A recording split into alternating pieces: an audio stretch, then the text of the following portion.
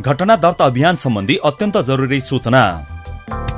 राष्ट्रिय परिचय पत्र तथा पञ्जीकरण विभागसँगको समन्वयमा सबै स्थानीय तहबाट मिति 2078 साल वैशाख 1 गतेदेखि 16 गतेसम्म घटना दर्ता अभियान सञ्चालन हुने भएकोले व्यक्तिगत घटना दर्ता गर्न बाँकी भएको नागरिकहरूले आफ्नो वडा कार्यालय वा पाएक पर्ने दर्ता शिविरमा उपस्थित भई जन्म, मृत्यु, विवाह, सम्बन्ध विच्छेद र बसाइसराई जस्ता व्यक्तिगत घटना अनिवार्य रूपमा दर्ता गरौं र गराउँ। घटना दर्ता गराउनु सबै नागरिकको कर्तव्य हो।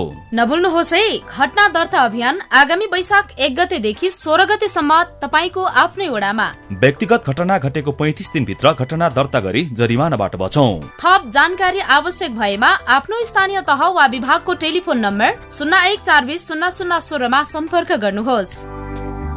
नेपाल सरकार गृह मन्त्रालय, राष्ट्रिय परिचय पत्र तथा पञ्जीकरण विभाग र सेभ द चिल्ड्रेनद्वारा जनहितमा जारी सन्देश।